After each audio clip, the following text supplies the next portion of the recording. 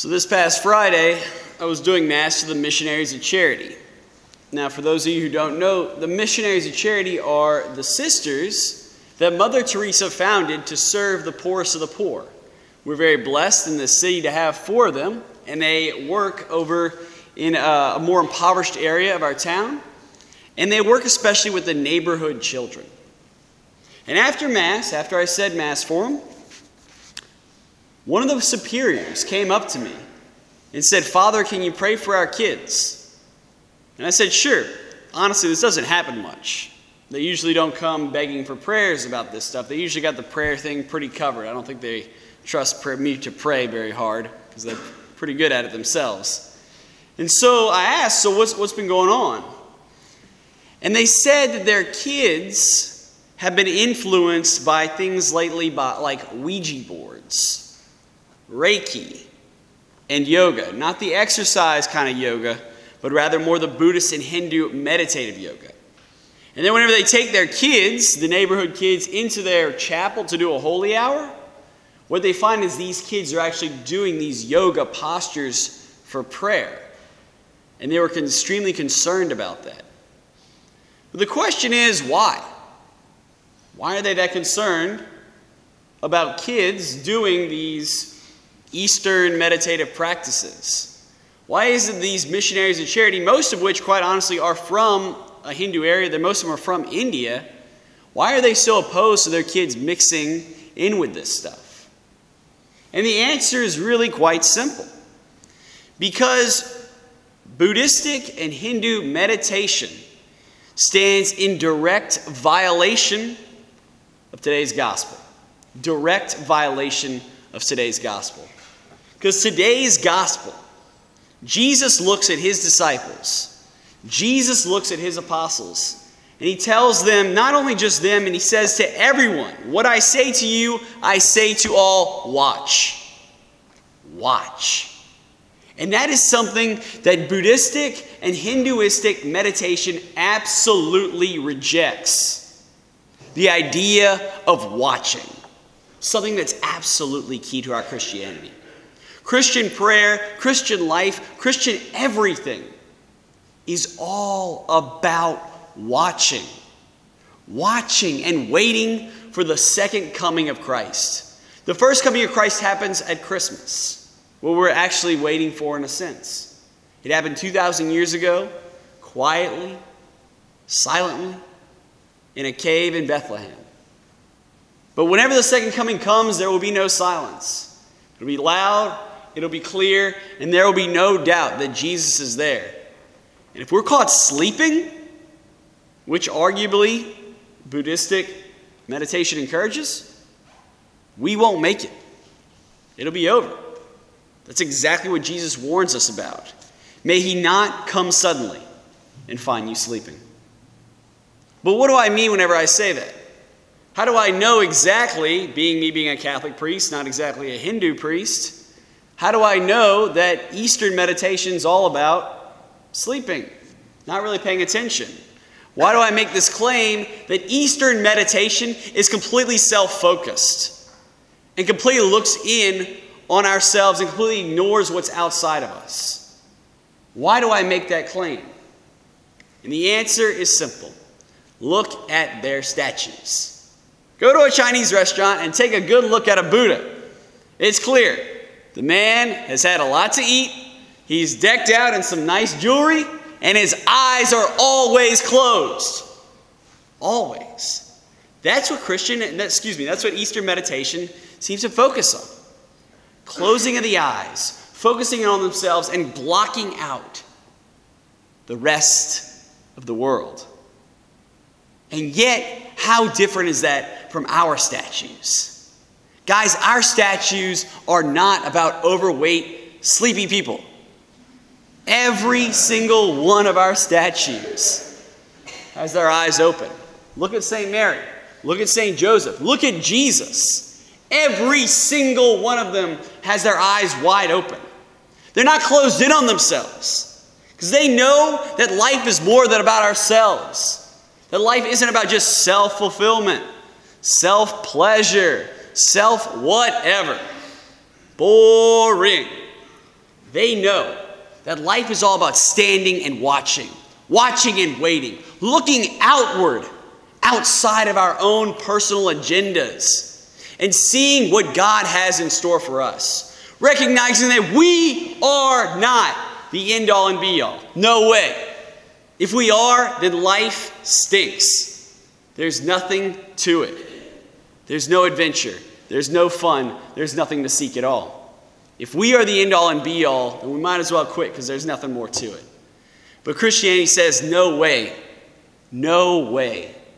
Christianity says that life is so much more than us. That God has so much in store for us and that God is coming back. He's coming back to unite you and I back to the Father. He's coming back to summon us to be the best human beings that we could possibly be.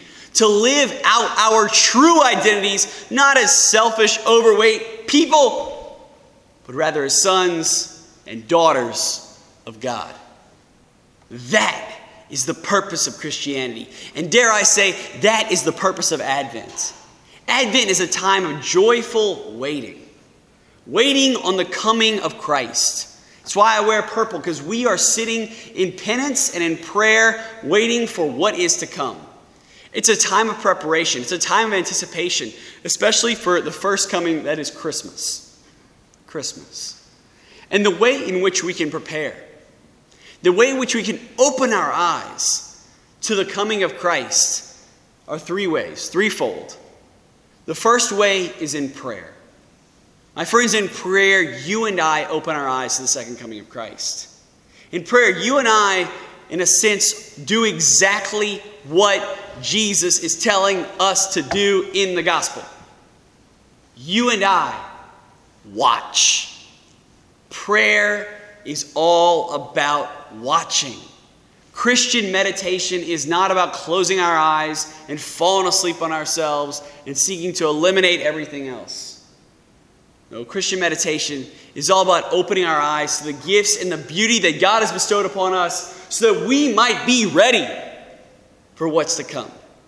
So that we might be ready for what God wants to give us. For what God wants to give us. That's the first way to prepare, is pray. So I encourage you this Advent season, every day commit to prayer.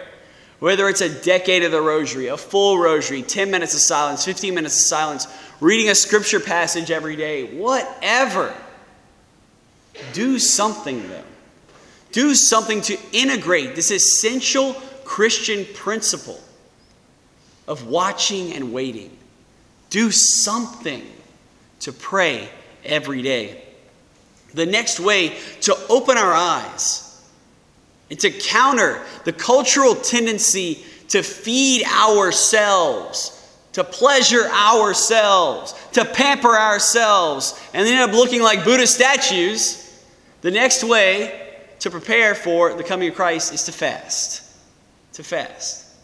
Notice that our statues seldom ever glorify an indulgent body, someone who had just fed their passions their whole life. 9 times out of 10, Catholic statue that you're going to look at, it's probably going to be a skinny person. In fact, dare I say, there's no better Catholic statue in the world than a statue of St. John Vianney. I don't know if you guys ever seen a statue of St. John Vianney. That'll be your homework. Go look up on your phone, not during Mass, but maybe after. Google St. John Vianney. You'll see that the man is wearing some nasty clothing. He's super skinny, and he's pretty ugly.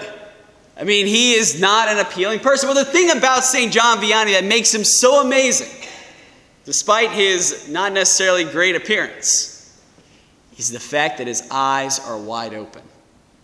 Wide open. And dare I say, it's because he did not live that self-indulgent lifestyle. Because St. John Vianney, the patron saint of parish priests, a man who lived in the 1830s, who rejected the pleasures of life in so many circumstances, lived only for God. And that's the second way we can prepare for the second coming. To learn how to fast. To let go of that food that we love so much And there's many different ways we can fast. We can either give up meat on Fridays. We can give up dairy all Advent. We can give up meat all Advent. We can give up fish. We can give up sweets. We can give up soda, whatever. My encouragement is to give up something and give up something to do with food. Guys, by food we fell. Food brought Adam down to his knees. So then it's by food that we can rise. Especially by learning to reject those foods that drag us down. Those things that are just way too sweet. Those meats that are just way too filling and way too delicious. That dairy that just is something that just like ice cream that we just cannot stop eating. If we can learn to temper that, to fast from that, then, my friends, you and I will be ready for Christmas. The problem a lot with our secular celebration of Christmas is that we indulge so much beforehand that by the time Christmas rolls around, we're like, forget it, I'm done. I can't take this anymore. I can't eat any more peppermint sticks. I can't chat out on any more gingerbread. I cannot deal with any more food. Which is ridiculous. Why do we have that feeling whenever that's the time we should be celebrating?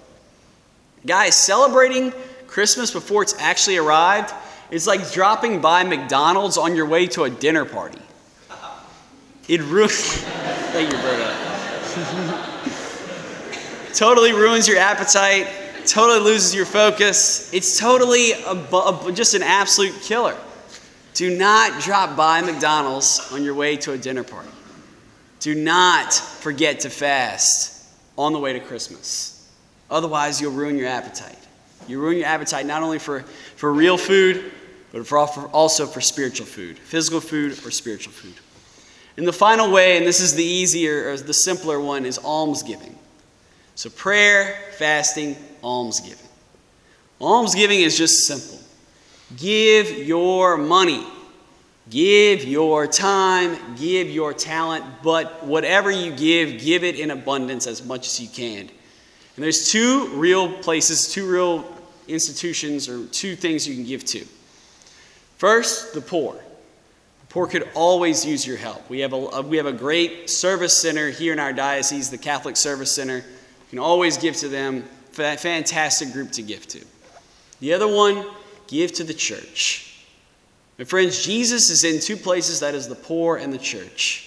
Whenever Matthew 25, whenever he separates the sheep from the goats and he says, did you feed me, did you clothe me? He was talking about the poor. And whenever Paul fell down off of the horse, Jesus said, why do you persecute me? He was talking about the church.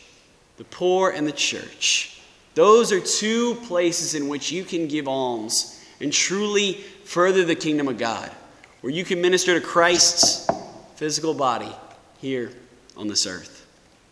So my friends, as we go forth today, beginning the Advent season, beginning this short time, 22 days before Christmas, 23 days, before Christmas. As we begin that, may we take this wonderful opportunity to allow our bank accounts to go down in almsgiving, to allow our bodies to be thin from fasting, but most importantly, to allow our eyes to be wide open, praying and watching for the coming of our Lord.